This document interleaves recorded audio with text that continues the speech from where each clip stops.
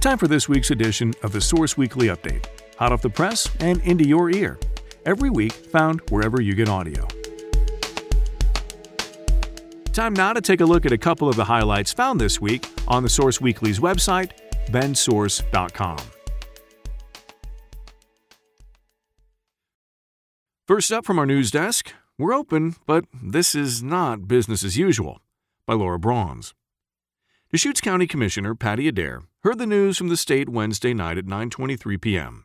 The county's application to move into Phase 1 of reopening was accepted. That means starting Friday after nearly 7 weeks of forced or recommended closure due to the spread of COVID-19, some local businesses will open their doors. Restaurants, salons, and gyms can welcome customers with a host of distancing restrictions and sanitation protocols. Owners, employees, and patrons will now have more freedom, but greater personal responsibility. When people leave their house, they're expected to wear masks and maintain 6 feet from other people outside their household, Governor Kate Brown said. Social gatherings of 25 people or fewer are also okay, but large events are still off the table until September, unless these events can be restructured with smaller crowds. Gyms now have capacity limits, vigilant sanitation, and need to collect client contact information for contact tracing. Showers and pools are closed for now. Neither the governor nor the DCCs said they plan to strictly enforce the new regulations, but agencies such as Oregon Occupational Safety and Health Administration can issue fines. Brown announced Thursday that 28 out of 36 of the state's counties were approved.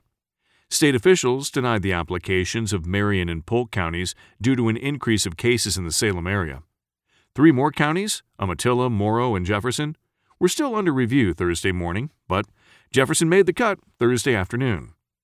The state and the county released a glut of information over the past few days, detailing the new regulations under Phase 1. City and county leaders recommend first digesting the state's guidelines at coronavirus.oregon.com. The Bend Chamber of Commerce offered some resources and a webinar for businesses for Oregon's reopening plan on its website. Next up, Their Own Drumbeat by Laurel Bronze.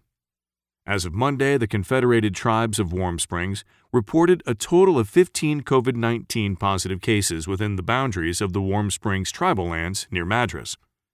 Early in May, as cases kept climbing, the CTWS's Tribal Council approved a number of safety measures, including social distancing and wearing masks, and extended the closure of the tribal government offices until the end of May. Tribal Council has chosen health and safety over getting back to making money, wrote Louis Pitt, the Director of Government Affairs and Planning for CTWS, in a statement. How much is a life worth? We will get back to work, but do so in the Warm Springs way, a cautious, gradual opening up of government, knowing the value of a life.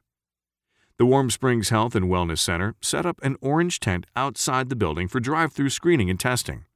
The center serves about 4,000 people who live on the reservation and is available to another 1,300 additional tribal members who live scattered throughout towns in Oregon, including the Dalles and Hood River.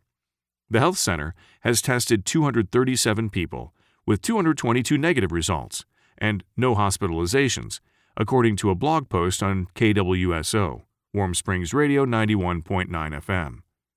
The health center has the capacity to test 459 more people with a combination of state test kits and commercial kits from Abbott, the company that invented the toaster-sized COVID-19 testing machine.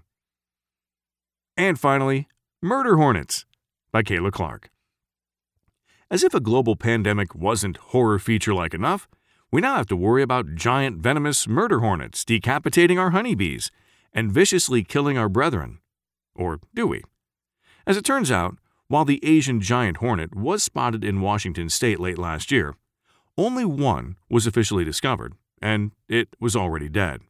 Of course, as soon as the news of a giant murderous hornet that had recently made an appearance in the United States made headlines, buzz surrounding the deadly insect spread through social media outlets like wildfire. Contrary to the frightening images their dubbed name instills, Asian giant hornets do not actively seek out mayhem. It is responsible for roughly 50 deaths worldwide on an annual basis, and has been known to destroy honeybee hives by killing of thousands of honeybees. But no, the murder hornets are not coming for us. The U.S. Department of Agriculture's Animal and Plant Health Inspection Service confirmed one sighting in September and was looking into another possible sighting that occurred 3 months later. Despite the fact that news of the first sighting is still making headlines, entomologists widely agree that there is no immediate cause for concern. While Central Oregon is currently in the clear, local beekeepers are staying vigilant.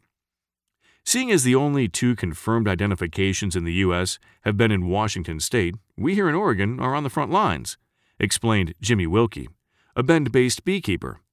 Correct trapping and identification of this hornet needs to be the top priority if there are any potential sightings. There really isn't a direct threat to our community at this point in time, and there's certainly no cause to panic. The truth is, they were predicted to arrive in the U.S. long before now.